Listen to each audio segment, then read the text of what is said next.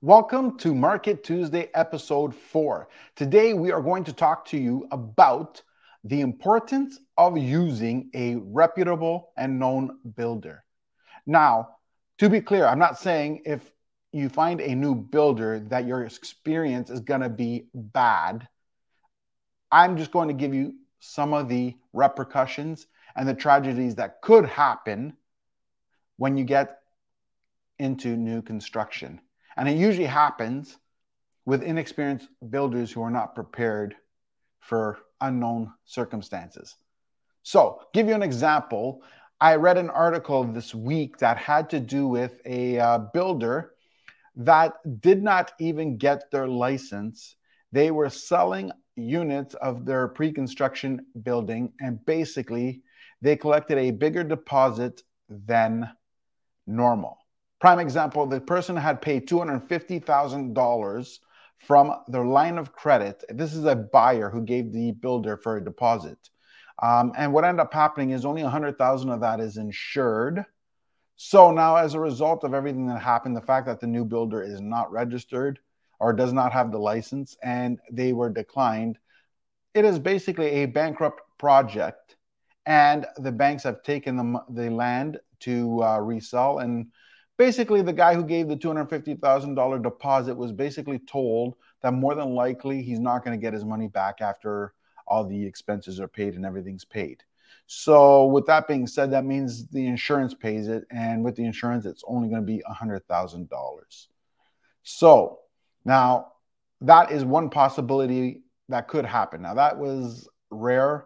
People usually don't collect a bigger deposit than what the insurance covers. It usually doesn't go that way. And usually the person gets licensed before their license and permits and all that before they start selling the units. So this is rare. But again, this goes back to why you need a reputable and known builder, not just some new builder that decided to give it a try. Because a new person, there are things out there that they just don't know. And that comes with experience. So somebody's new, you're basically the guinea pig. Now, let me ask you, do you really want to be the guinea pig in this? Do you want to be the one they test out and learn all their facts from?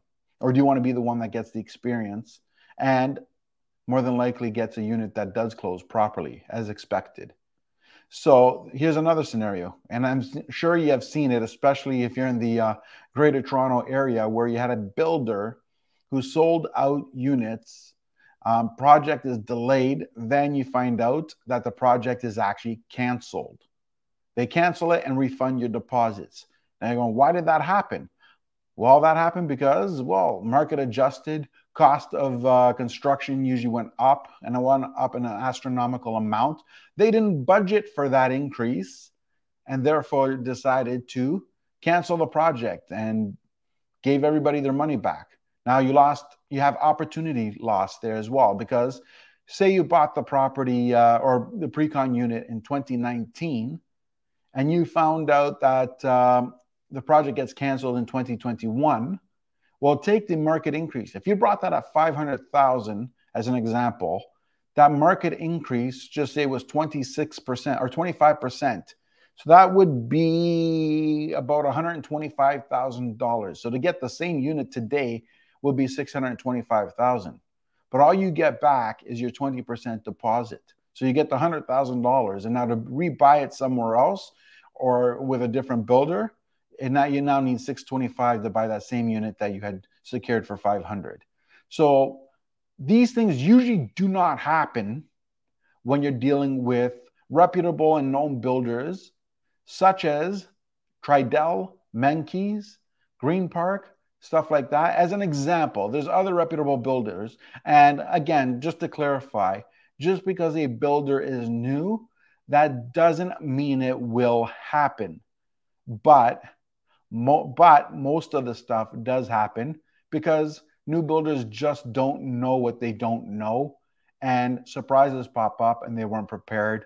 And then obviously you as the consumer pays the price for that. So it does happen. And again, you can even get a project from a known builder and still have it happen. So that's the downside of pre-construction, and that could happen anytime.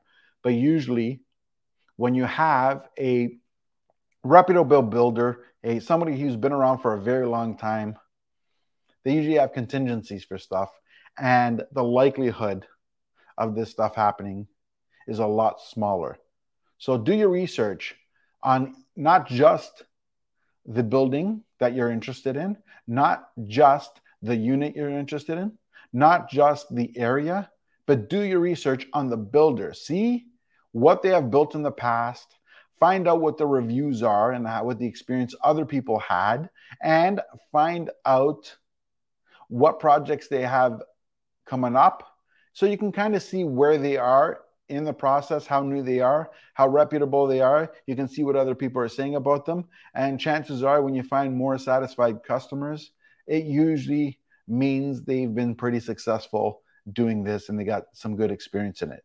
So don't just lock in, do your research first.